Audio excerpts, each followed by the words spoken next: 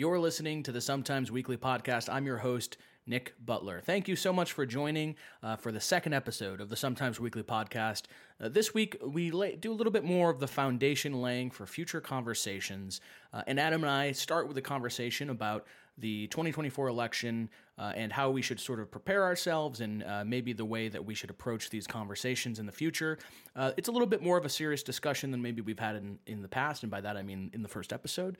But following that conversation, we jump into the very serious conversation, which is British professional darts. I thank you so much for listening. If you have a chance, please subscribe. Consider as well subscribing to the Sometimes Weekly newsletter. It's completely free. You can go to post.sometimesweekly.com. The work I'm doing there sort of helps accent the work that's happening here. So consider subscribing there as well. You can go to sometimesweekly.com to get all of this, these links and information. Again, thanks for listening, and let's go ahead and jump into the episode.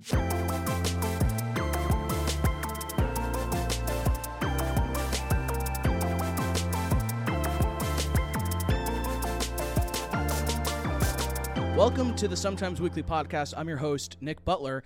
I'm joined as sometimes by my sometimes co-host, Adam Thorne. Adam, how are you doing? I'm well, Nick. How are you? I'm very good. Yeah. It was a very professional hello, very muted. Sometimes I can put it together. As if we're on NPR. Well, it's good to see you. Good to see you. How have you been? I've been fantastic. Good. Obviously, it's been a couple weeks since the last episode. And I haven't seen you. You haven't seen me. We're going to get into that in a second. But the last episode, I've gotten feedback. I don't know if you've gotten any feedback from friends and family and strangers alike. I read the 935 Spotify comments. Yes. And we have an average rating of 4.78 stars, which I'm very proud. I'm very proud of the work that we've done. And by we, I mean you. I would like to sort of recap a little bit of last week's episode. And I say last week, it was several weeks ago, but I don't know if you've seen the name of the podcast, Sometimes Weekly. But in the last episode, we did talk about some things which I think are important to sort of cue the listener into, just in case this is their first time listening. For example, we talked about and told the story of meeting Barack Obama, and we outlined for the first time our sort of plan to do a reverse James Corden. Yes. Which is the idea that we're going to... As James Corden, what he did basically was become famous in the United Kingdom, ish, and then went across the pond and really hit it off here, and then usurped all of our media. I actually don't mind the guy, but that was he staged a coup. Yeah, he staged a coup. And as a British person coming to the United States, that's something that sort of grinds my gears. But the reverse James Corden is that we do the opposite. We become mediocrely well known in the United States. A symbol of mediocrity. A symbol of mediocrity here in the United States, and then we go to the United Kingdom eventually and invade Britain, yes. As some people may say in a later segment. But part of the reverse James Corden, and this is where I want to cue the listener in case this is our first episode, is that you, Adam, are wearing both a wig and a robe. Oh, yes, and the promotional shots that we did for our pilot also show that I was wearing that then as well. Yes. So you've been wearing it since the first episode, this wig, this robe, which is in the manner of a member of the House of... House of Lords. It's really in... My English uncle really honed in on it. Technically, it would be court dress for the House of Commons Speaker. Okay. So, like, if they were going to the state opening of Parliament, this is what they would be wearing. Because a House of Lords member would have red robes on.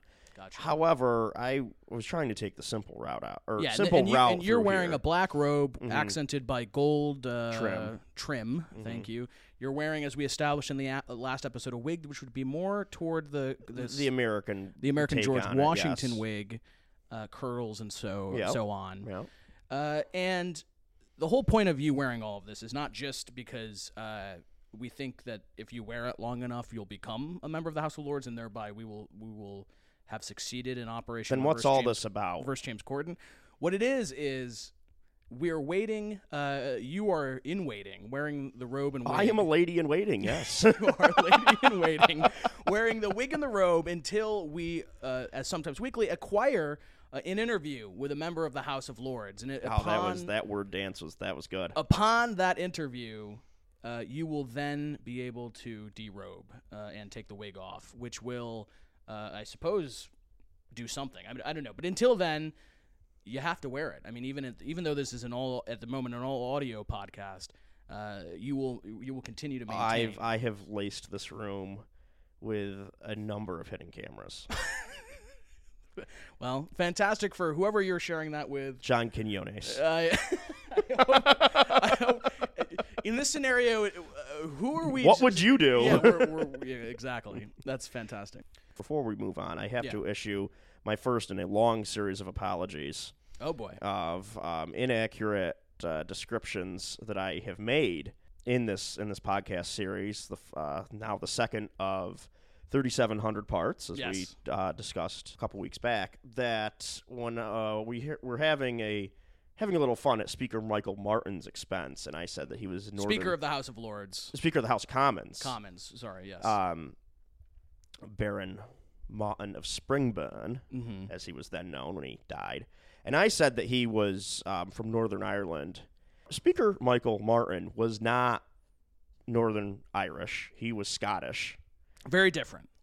Yes. Well, very might be a strong word. Different. We'll say different. They're different. So I apologize to all of the listeners and the viewer for my inaccuracy, and our research department is, well, there's a reason we employ a research department due to my inaccuracies. Yeah, and what's interesting is I got my report and no mistakes whatsoever, not only in the last episode, but they combed my entire life. So that's a recap of the last episode. We're glad we got it off the ground. For sure. A lot of positive feedback. I do want to say, though, to all the people that came up to me on the streets as I was walking around, thank you. Seriously, thank you. The feedback is welcome at all levels, whether it's agreement or calling for more clarity on certain topics. And I'm actually glad Thorne brought up the mistake he made with Belfast and Northern Ireland and Scotland. I did have several emails. I received several emails from angry British sycophants who, like Thorne, are self-described monarchists, and were sad to see that he had gotten something wrong. It was an egregious error on my part. Other than the media firestorm that we created with our debut episode and the controversy that I spurned with my inaccurate historical reporting. For our non-British listeners, that's controversy, and spurned is sort of like created. Thank you. Other than that, and because we haven't really spoken in the past couple weeks. No. How have you been? It's just we just got past the holiday season, and big time be around family and friends. For sure. Yeah, and not recording. That's right. I've been in I call it my December melancholy. Sure. For all the reasons you just listed, being around friends and family. Yeah. Oh yeah. And the sun just kind of turns on us, but it's out. It's out at the moment. We'll see how long that lasts. They say it goes up, it goes down. It comes in, it comes out. You can't explain that, folks. You can't explain it. They go, the sun, the Greek gods. The Greek gods, they watched the sun. Okay, when you laugh, bring the microphone away. There you go. We are not trained professionals. Dear listener, well, some of us are. Some of us have put in a lot of years to be here. Thank you for asking. It has been some time, and the last couple weeks have been very interesting. First, I went, as we sort of discussed last week. You called me humble. I disagree with that, which in and of itself is a humble statement. I had my doctorate, or I'm a doctor. I actually had my commencement at the University of Dayton a few weeks ago. Went and attended with the family. It was a beautiful ceremony. It's a University of Dayton, as I said, and that means that it was a Catholic commencement, which is the same thing except for it has an automatic melancholic nature. So given the time of year, the place that you're at, and the people that you were with, 3 wrongs do not make a right. Right. There is that underlying sort of Catholic guilt that lines the work of that church. But I found it to be, I don't know, there is something about the reverence of a ceremony, a pomp and circumstance, which I believe can be helpful, can be a useful way to celebrate the mark of a milestone. Being vested. Right, and to sort of just celebrate in that way, especially with the family, was fun. But that the commencement rolled into a week or two later, I was up in Albany, New York, to celebrate both the new year, but also the launch or the relaunch of Sometimes Weekly. I founded Sometimes Weekly, and this actually scares me. This was a statistics that our research department pulled for me. I started Sometimes Weekly in Albany 9 years ago. We're coming up on the 9-year anniversary. I wanted to sort of just celebrate the relaunch, the idea that, again, in sort of the same way of the commencement, the pomp and circumstance, the idea of doing something and acknowledging a milestone, to mark a milestone, as many say. It was to do a launch party in Albany. We went to Old English Pub. There's a portrait there of Winston Churchill, noted disliker of fascists, who I have heard of him. I also tend to dislike, and he also drank a lot, so it's a fitting portrait for a pub. But celebrated with some friends there. A great group of people came out. A lot were asking about the wig situation, what you're wearing, and so we will actually try to get a photo up of you somewhere for these people to access, whether that's the Patreon, patreon.com/sometimesweekly, or some other location we'll see. But no, celebrated in Albany, took in the new year. It was a very nice way to sort of, all right, so closing the chapter on the education piece, opening the chapter on, or reopening, since, again, it's been around for 9 years, on Sometimes Weekly. It was a really helpful, I think, a really good event, and I'm excited to do more events like that in the city, New York City, and Washington, D.C., to celebrate with folks as this thing continues to grow. And in that regard, mark your calendars now, people. The third thing I've sort of been up to has been working on the newsletter side of Sometimes Weekly, and so please subscribe. This is for folks who, in addition to the audio format, who like to hear the voice speak into the ears. These are for people that can read. These are for the readers out there, and statistics say that that's most likely to be women. That's a true thing. Women read more than men. That's just a fact. That's not even a joke. And so the newsletter. However, that was presented like an ideal Dr. Nick Butler joke. Which is why that got me. I'll leave it to history to decide what is and isn't funny. The newsletter is being worked on. You can subscribe on Substack. But if you go to post.sometimesweekly.com, that's where you'll find the newsletter. That is weekly. I mean, there's a weekly newsletter going out there. I know we call this thing Sometimes Weekly. It's been over a week since the last episode.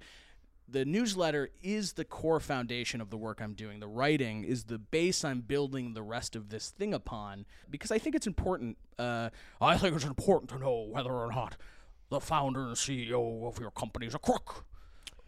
I happened to read your Christmas message to the world. Yes. Well, actually, I think you said it was to the nation. I took it as to the world because I represent an international audience for this podcast. And I, just speaking of those reviewers, I do know that we have an international audience. Yes. It was very compelling, and it was a very nice way to set the tone for the work that you are doing and the work that we are doing and the work that we will do for the work that is yet to be done. I agree. I think that was perfectly said, and I couldn't have said it any better myself. The Christmas greeting went out to the nation on December 25th, 2023. It's written, inspired by Dr. Nicholas Murray Butler, who's a figure in American history you've never heard of. And the reason you've never heard of him is because the moment he died, we all forgot who he was. And I think that's fair. I wouldn't know who he was if he didn't share my name. But he was a Republican at the time in the 1900s, early 1900s, candidate for vice president with William Howard Taft after William Howard Taft's vice presidential candidate died. But this was in his Taft's first run for president, which apparently he lost because Nicholas Murray Butler never became the vice president. And Nicholas Murray Butler won the Nobel Peace Prize, which again is really set up things. He was the president of Columbia University. As a fellow Dr. Nicholas Butler, this guy has really just fucked me because and I have to go and win the Nobel Peace Prize. I think that's or just win an election. And you've won an election before. I've won. Well, this is where the research department's going to start digging up some issues. So let's move on. The newsletter will be really focused on the 2024 election, and I kind of write in a way that I'm just trying to explore my thoughts. In the same way that this podcast is a way for us to explore our thoughts and have discussion and dialogue, so too will the newsletter. And that brings us into our first segment for the podcast. We're going to talk about the 2024 election. And obviously in the coming sometimes weeks and months, we're going to have more and more conversations about the 2024 election. And I just want to sort of set the stage as we get into those conversations, because we have just under a year to go until the election. And, if you're someone like me where you're always sort of interested in politics, the way that the 2024 election is being talked about in most places is very pessimistic or anxiety-driven sort of coverage and conversation. And I think that makes sense. Mm-hmm. But I just want to sort of set the stage of, it's a new year. The 2024 election is in, 8 months? 10 months. 10 months. So the 2024 election is 10 months away, and the coverage of it, that in most sort of publications, media entities, and I will even be willing to say, perhaps rightfully so, mm-hmm. is based in anxiety and pessimism and fear, which yes. My personal feeling is, with that amount of time until the election, we're maybe getting ahead of ourselves in some of the doomsdaying that's occurring. Now, the pessimism is typically coming from individuals that are highly engaged and highly informed. So how can you divorce their pessimism from that of people that don't follow the news as closely as those that do? Yeah, I mean, I think there are different things at play that do need to be distinguished, right? So there's a general anxiety in the United States, which is fair because we have just emerged from a pandemic, mm-hmm. And the former president is on television saying he wants to be a dictator for one day, which just one day. I take him at his word. And how could you not? Previously, within the last 3 years ago, I would say, give or take, he had his supporters storm the Capitol building, and he was impeached twice. If you remember, the first impeachment was over withholding military funding from Ukraine, and in order to dig up dirt on Joe Biden. And you may remember, Russia has invaded Ukraine since that first impeachment. And the second impeachment was for inciting insurrection, which he now faces criminal charges for doing as well. Not a lot of people know this, but he is facing 91 felony charges. Yes, and I think so. Again, that sentiment, if you're someone who's aware and not even politically engaged, but aware, that will cause an anxiety that is totally fair and grounded. And I'm not here to tell you that reality is not the way you think, and mm-hmm. Joe Biden is your savior and just fall in line. None of that stuff. That's awful. That's just ridiculous. Pessimism, I think you're right too, is a deeper form of that, of someone who is entrenched in a deeper level than just those broader understandings of goings-ons, and are at a deeper level because of their understanding of the situation and the potential fallout from electing someone like Donald Trump. They are turning to pessimism as an expression of that anxiety. There are certainly, and I think this is really important to talk about, because there are a number of people, thousands of people, who are turning their anxiety into action. I mean, that's the work mm-hmm. of activism. That's the work of political involvement and community organizing, and there are plenty who are doing that as well. But not everyone has that opportunity. If you're working a job and you're all these things, raising a family, I mean, it becomes much more difficult to have an outlet like that. Or working two jobs because the cost of living is outrageous. Correct. You're not paid enough. Right. Yeah, exactly. And so, again, this is not to diminish the way that I talk about things is not to diminish the very real fears and anxieties and pessimism that is justified. It's not to do that, because, look, I have those same anxieties and fears, but I just feel like we're at a point where the only thing you can really try to do is to funnel it into optimism, to stay optimistic until there's a reason to at least temporarily suspend the optimism. For example, after January 6th, in the immediate aftermath, there's a fair reason to lose your optimism. Mm-hmm. And that happens constantly, and I think it's just sort of a thing that we need to learn to manage a little bit, because the truth is we're not going to change anything, and that is a scary thing to come up against. So when you have that kind of thought, I think a tactic that I use is sort of to ground myself in that understanding. And I was watching an interview with Stephen Colbert, and he said in developing his show every single day, having to watch the news up to 5 p.m., and it might change in the last 30 minutes of producing his show, what he has to do when something awful comes across his desk, and his writers have to do, is he said we have to pull the car over, vomit, say, is this as bad as we think it is? It is. Yeah, it is. Then get back in the car and start driving again and go, okay, how do we make it funny? And when you get back in the car, your what you're going to do next is different. For some people, it'll be humor. For some people, it'll be writing. For some people, it'll be driving faster. For some people, it'll be protesting. There are many different ways. For some people, it will just be voting. I mean, I think that's entirely fine as long as you remain aware and can do all you can to sort of train your disposition into optimism. And this comes to another point that I would talk about too, which is the importance of community in a time like this.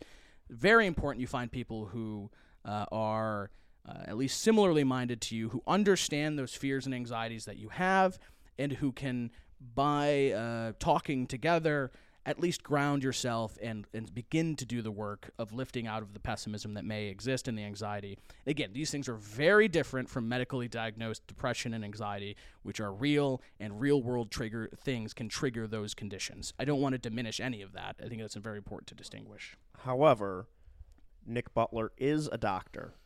Oh, boy. I am a doctor, not a medical doctor, but I am willing to write prescriptions. Go to patreon.com/sometimesweekly, and you can get your free prescription when you sign up and give me your money. So, I mean, yes. So now that we've laid this sort of foundation of how I think about these things, this is not a discussion I want to have every single time we talk about the election, because it's a difficult discussion to have, and it's a very nuanced discussion. Yes. And it's one that requires and trusts, rather places on the listener a trust that they understand what we're doing here, that we are not trying to diminish their very real feelings. There's no attempt to really even change their mind. The only thing that's happening here is two people talking about something. And if you, as a listener, find that interesting and it helps in any way, that's what we're here to do. And with that, let's talk about Donald Trump. Donald Trump. What a lovely and encouraging segue. So where should we start? Where should we start with him in this, in the context of 2024? Is it do we start with his political standing? Do we start with the legal challenges? Where does the story?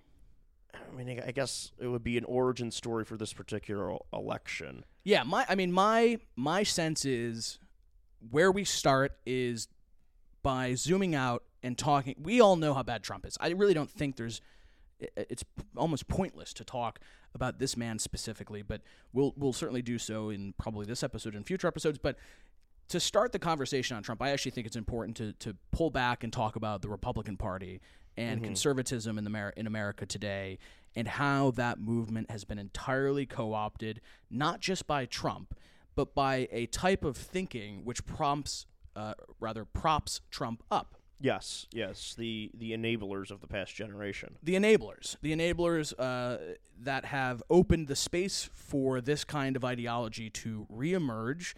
And the way that this ideology reemerges is by really playing on those things we just talked about, fear, anxiety, and pessimism, and suggesting that there is indeed a way we can solve it. And in fact, if you give us the power, we will solve it for you. Which is why I want to just reiterate again that we're not here to solve the listener's problem. We're here to try to talk about these things and engage in dialogue. But there are political individuals who are very aware of what's happening in the world, and they know how to play on those things. People like Steve Bannon and Roger Stone, a friend of the pod, Roger Stone. Yes, Mr. Pebble. Roger Pebble, I should say. Thank you. And when those people find someone like Trump to drive the car, we're back in the car again. It's a different car. Yeah. It's coming in the opposite direction. This one is a Pinto. Yeah, it's barreling towards us. And when these political strategists, who are truly evil people, and I want to again distinguish the difference between the political strategists like Steve Bannon and Roger Stone and Donald Trump and the people who ultimately vote for or support this ideology. Those are two different separate things.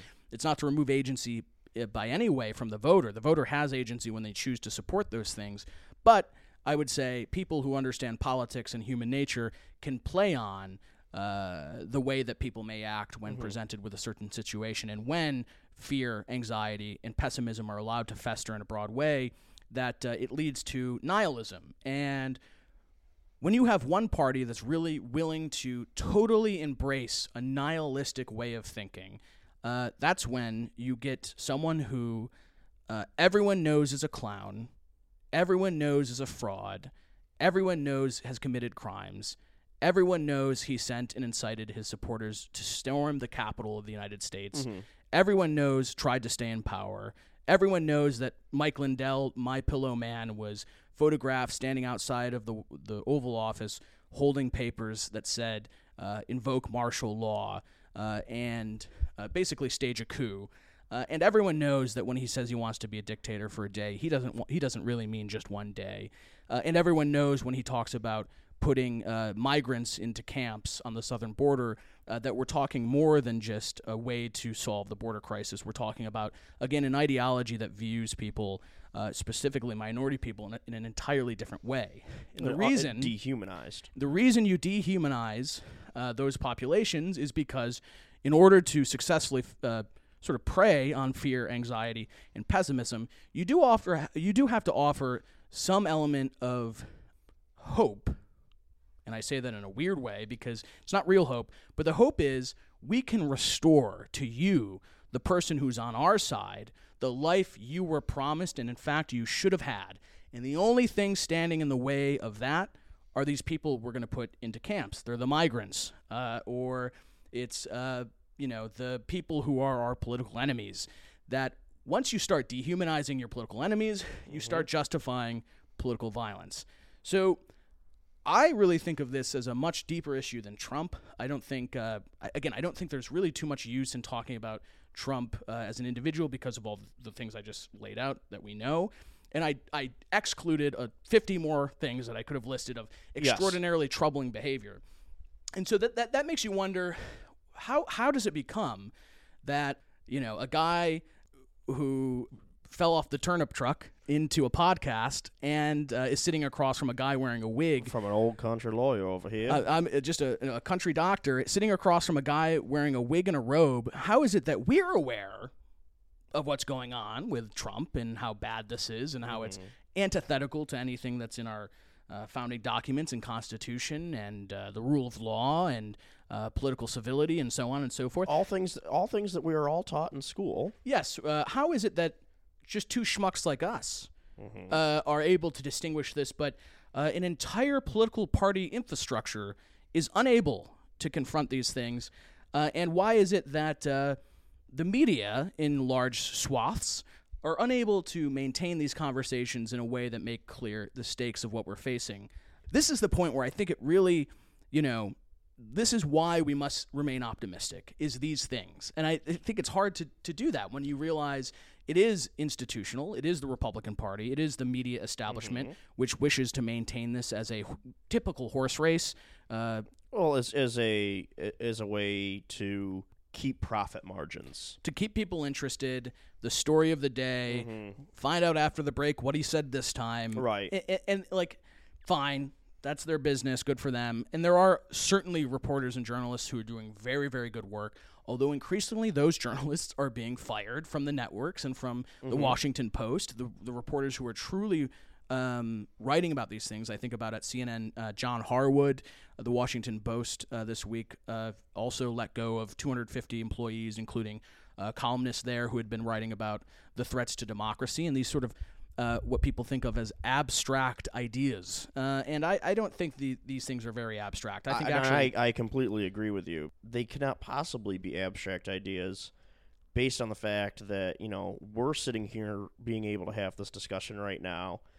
We can disseminate it and we invite and would love to have discussions with other people with varying viewpoints, at least the viewpoints that would be still democratic, small d. Right. There is a need for people to engage in these conversations, to talk about these things, and to do so in a way that encourages others to do the same. And if you're one of our 3 listeners, we hope you join us on that journey as well.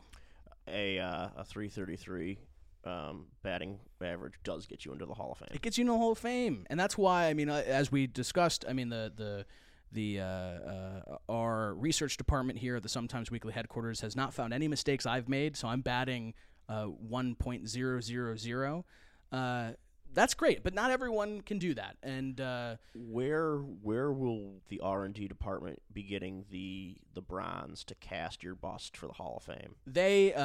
Well, it's interesting. It depends on the bronze markets. Obviously, the global markets are in flux right now because of the deep state. Because of the deep state controlling the markets and the dollar, and then you got BRICS coming in here: the Brazil, Russia, India, China, South Africa. I mean, these people, these other countries are banding together and saying we don't like that America's ruled the global economy forever, and then we got to go, well. Yeah, Bretton Woods, Yeah. Right? And so, to answer your question, it will be determined based on the bronze market at the time, but work has begun. And I know we alluded to earlier our international audience. I do know that some members of our international audience do live in one of the BRICS countries. Oh, well, very fascinating. We say hello to you, and we hope it's not China. Because China is an authoritarian state. I guess Russia, too. Oh, my God. BRICS, Russia, China. The rest seem fine, I think.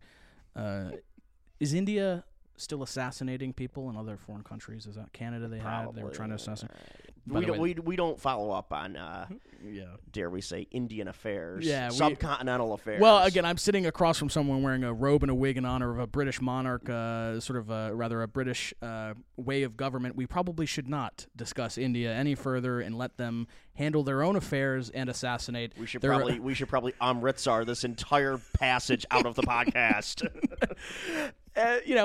So again, that first topic is a little heavy because very heavy because it's just necessary to lay the foundation and it's necessary to sort of have the conversation in a way that again makes clear of both our understanding of the situation and our understanding of the emotions that go into it, but also to present to you, the listener, an understanding of us. Who are we? Yes, why are we approaching this in the way that we are? Where does this podcast originate its thought? And I love using the term vis-a-vis because it's a fantastic term. Yes. Where does this podcast originate and matriculate vis-a-vis the political climate that we're in, given all current situations that arise in 2024, and how does that relate to what the election is going to look like? That's right. I do want to say this. I think this episode is actually important for the one listener remaining. Is important because this is a bit of a preview of the second element of this podcast, and I should clarify now why I do refer to Mr. Adam Thorne as my sometimes co-host, and that is because an element of this podcast in the near future will be interviews with people who are members of government, members of the press, members of society, and this will bring in a different perspective and will demonstrate that these conversations are necessary. But before those conversations happen, as Thorne just discussed, it's important to explain to the listener where our views come from and why they are what they are, so that when we engage, or rather when I engage, because Thorne will not be there. Maybe he will. I actually don't know. I think it'd be funny if we had a serious guest sitting across from a man wearing a suit and a man wearing a wig and a robe. And that brings us to Adam Thorne's British Invasion.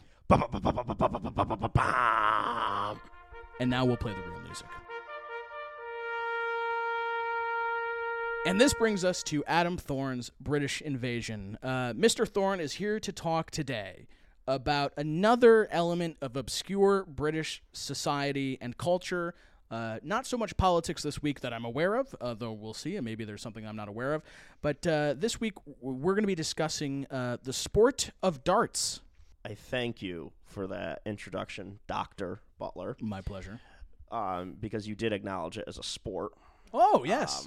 There have been some pushes to get darts into the Olympics. All right, well, let's not get ahead of ourselves. Yeah, I don't think that should be happening. But yes, it is a sport. It is popular both, in America and, well, it is more popular in Europe as a competitive sport. Right. In this country, it's more of a, bar game pastime. That does turn us into a conversation because what I know about darts is in the bar.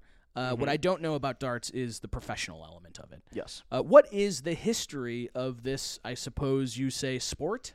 Yeah, so, I mean, it originated as a pub game in Britain, late 19th, early 20th centuries, and it was originally thought that it was a game of luck. This had to be proved in a British court. Oh. That it was not a game of luck. They regarded, I don't remember what his name was, but it was a top player of his day, hit a 20.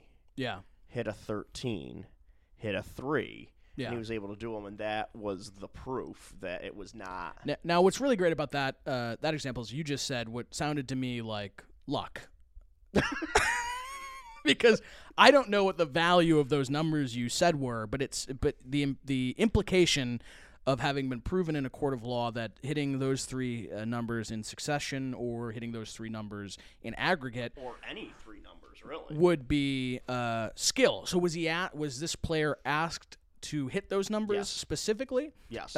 Was it once, or did they make them do it multiple that times? I am unsure of. I haven't reviewed the British darts luck case. You haven't gone into recently. I was aware that it was a thing that had happened. Yeah.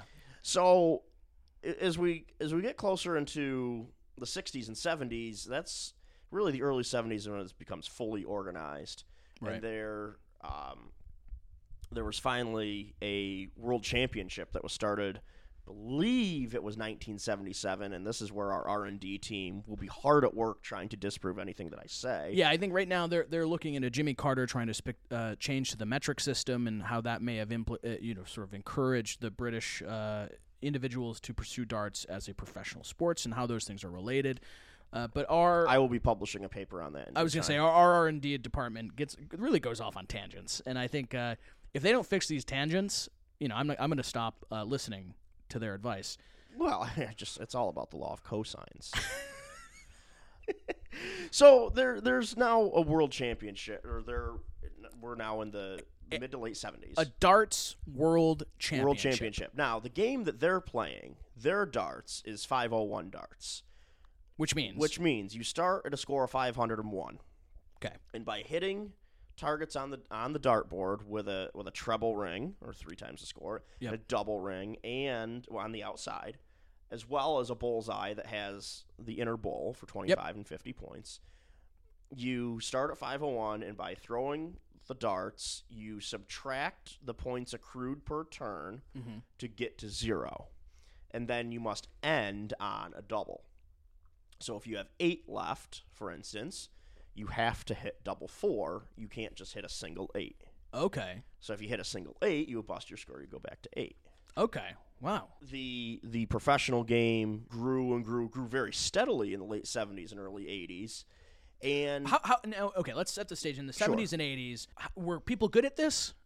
Yes, you could reasonably say that they were good at it.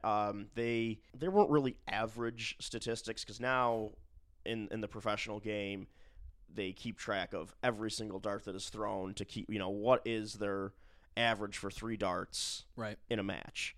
That wasn't as rudimentarily done in those days as it is now. They were handling it much more like the pub game. Yeah. And I think that's... Even though this is televised, I'm still going to slam a pint of Carling down. And I'm going to go up there and start playing darts. And there was no one nerdy enough to say, I'd like to keep a closer eye on this. They were instead just drunks and repressed British men. Yes, and men, I assume mostly men at the time. All men. All men at the time. And also officials that were wearing bow ties. Oh, wow. So that's where they took it serious. Yeah. Okay. So that's the 70s and 80s. Yeah, and so now you get to the late 80s. It's starting to decline a little bit because of declining revenue. There was the group that controlled the World Championship was known as the British Darts Organization. Yeah. The BDO. I like this idea that darts had a heyday in the 70s and early 80s. Yes, it did. And the fact that darts could go through a decline is humorous to me. So darts is in decline in the late 80s. Yeah, and into the early 90s. Yeah, in our research and development, they're looking at the implications and relationship between the fall of the Soviet Union and the slow... It was really the fall of the Thatcher government. Again, it was really the poll tax and declining revenue in darts they go hand in hand. They go hand in hand. So says our R&D department.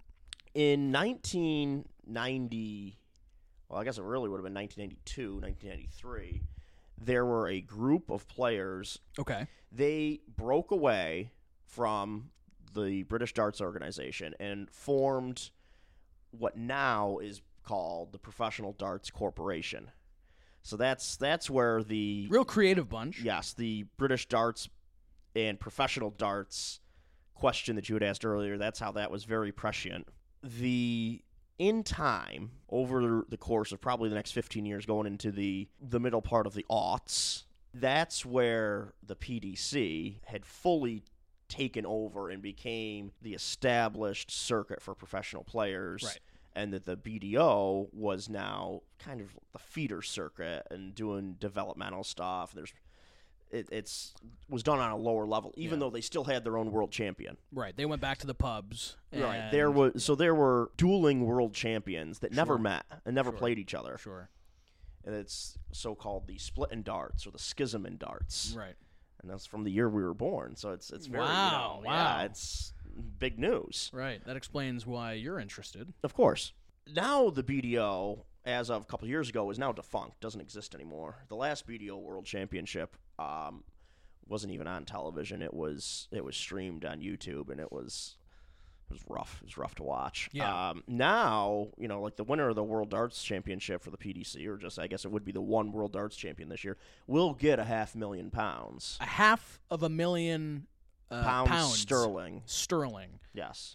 That's in American dollars. Let me do the calculations here. It's like $631,000. Off by $100,000. That's what's $100,000 between friends? That's an accounting error. Just move the decimal. That's an accounting error that sends George Santos to jail. Okay, so the winner now gets £500,000. Mm-hmm. So we get into the middle 2000s. That's when the Professional Darts Corporation sort of begins to take the reins from the BDO. BDO stands for what again? British Darts Organization. The British Darts Organization. And that's organization spelled with an S. Oh boy, these are really again creative individuals who have decided to take up the profession of darts and to turn it into organizations and corporations. Yes, and their omnipresent world champion, at least in the PDC. Yes, Phil Taylor. Phil Taylor. That's what I wanted to talk about first. There's only one Phil Taylor. One Phil Taylor.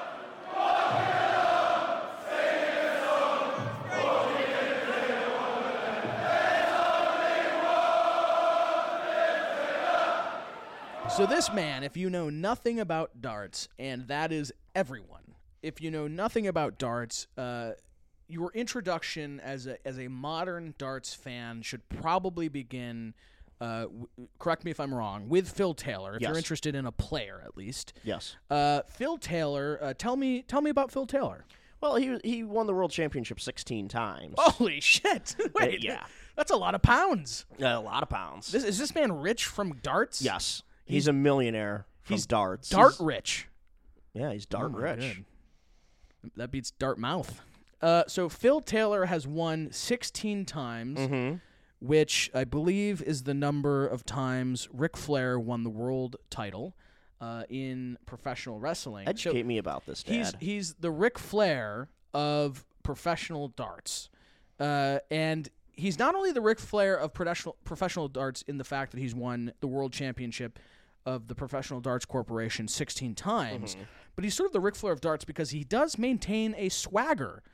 Yes. I don't know if I don't know much about darts, but there is production around these things. These things are not happening in basements, in bars. Oh no, these are happening at large stages. Lots of LED lights, lots of loud music, and it's very funny because a lot of these players, not as much now, but if you watch darts from maybe 10 years ago, they're still walking out to songs from the 70s and 80s in large arenas with LED displays and lights and smoke and fire and the whole 9 yards, and with very objectified, scantily clad women walking them out. Sure, right. There's a lot of that too. So the professional wrestling element of it actually seems to be an apt There is comparison. A lot of production quality and value, legitimate production quality and value to it as well.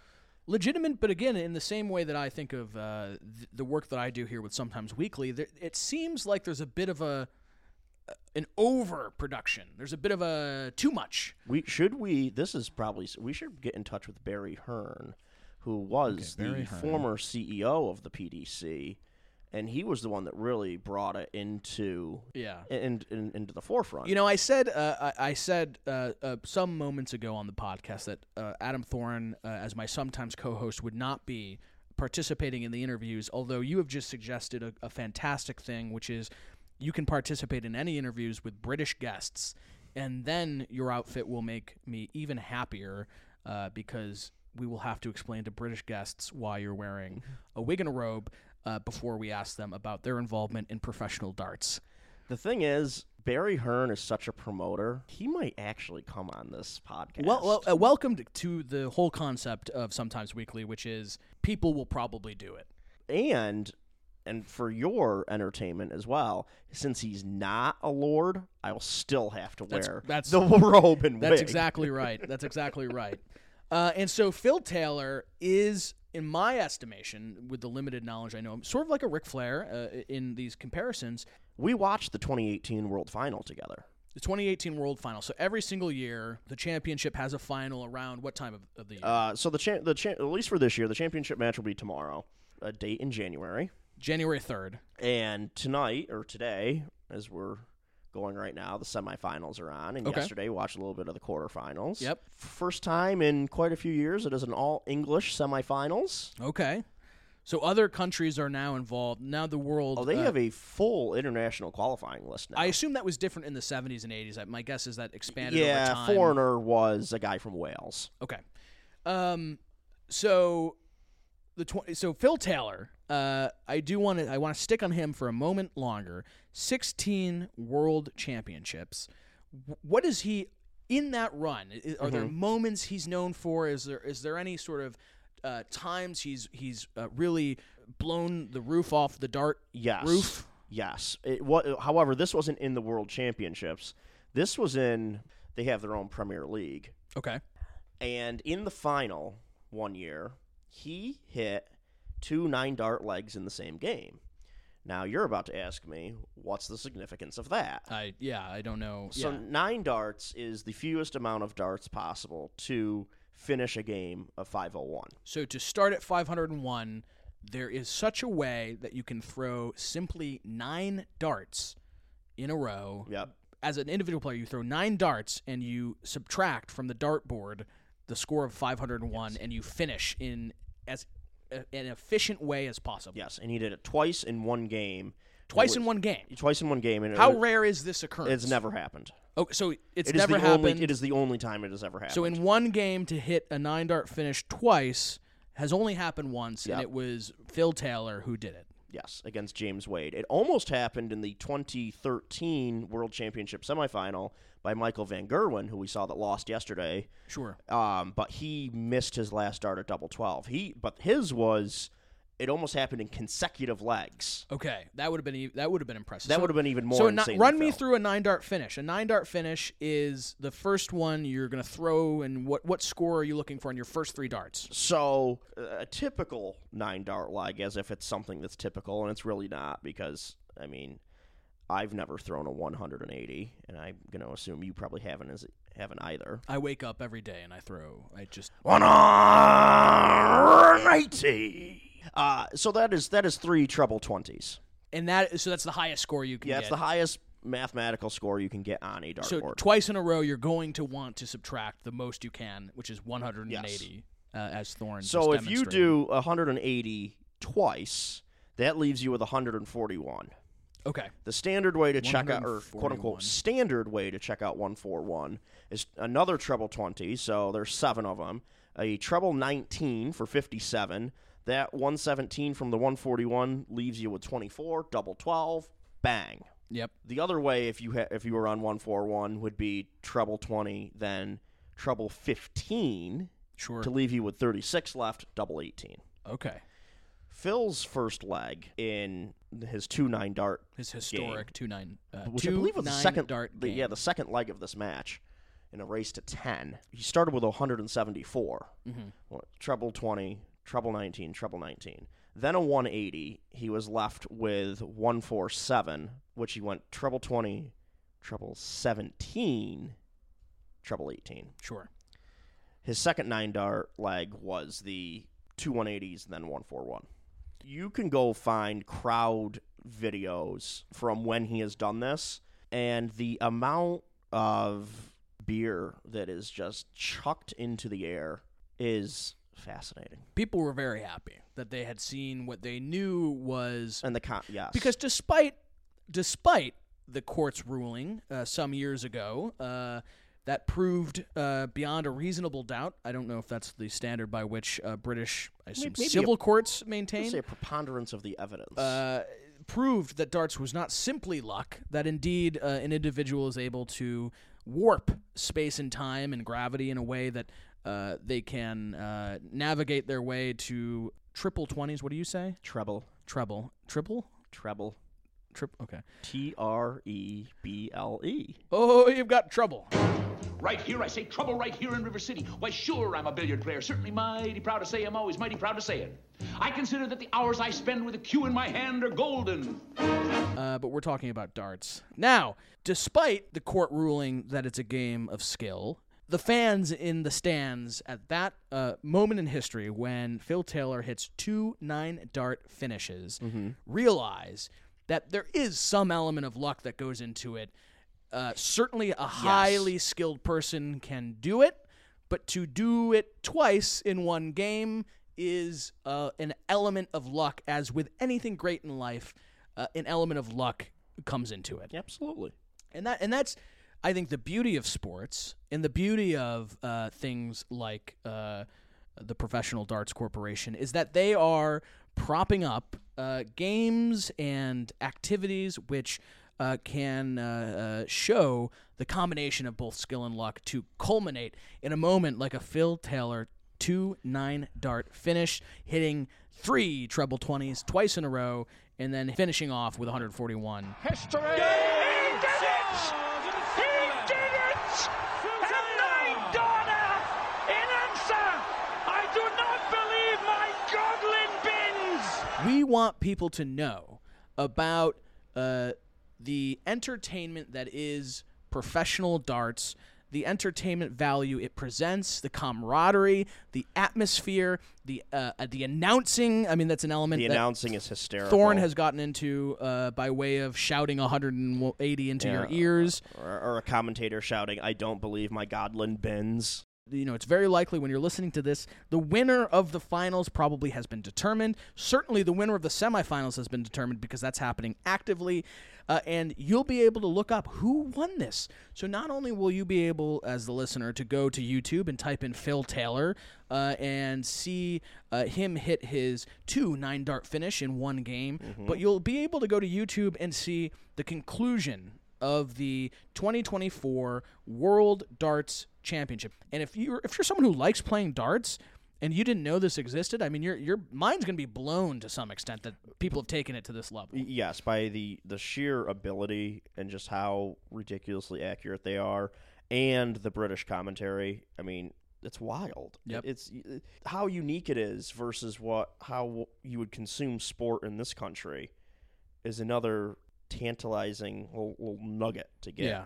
It's definitely something to check out. It's probably more accessible than maybe other elements of British culture. It might be good to start with the darts and then work your way to the Only Connects, cricket and the snooker. Panel shows, or the other sports like cricket and the other one.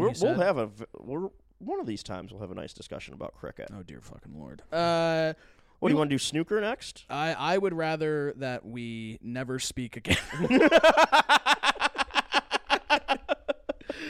Good, because if it is snooker, we won't speak. This is the grave I've dug for myself. The bronze statue will soon be lowered into the grave, and I like Elizabeth II. And along She's with lowered into the vault. Along with it, my serious endeavor as a intrepid political pundit, which is being dragged down by having to discuss treble 20s. Thank you, Thorne, again for that. edition of British Invasion. And for this episode, I mean, thanks for joining me as always. Yes, my pleasure. I do want to plug a couple things here in the way that I'm supposed to. Share it, like it, download it, subscribe it. Go to the newsletter, post.sometimesweekly.com. Consider supporting us on Patreon. You can go to sometimesweekly.com to get all of these links. Until next time, this has been the Sometimes Weekly podcast. I'm Nick Butler, your host, joined as always by my sometimes co-host, Mr. Adam Thorne. Cheers. Cheers.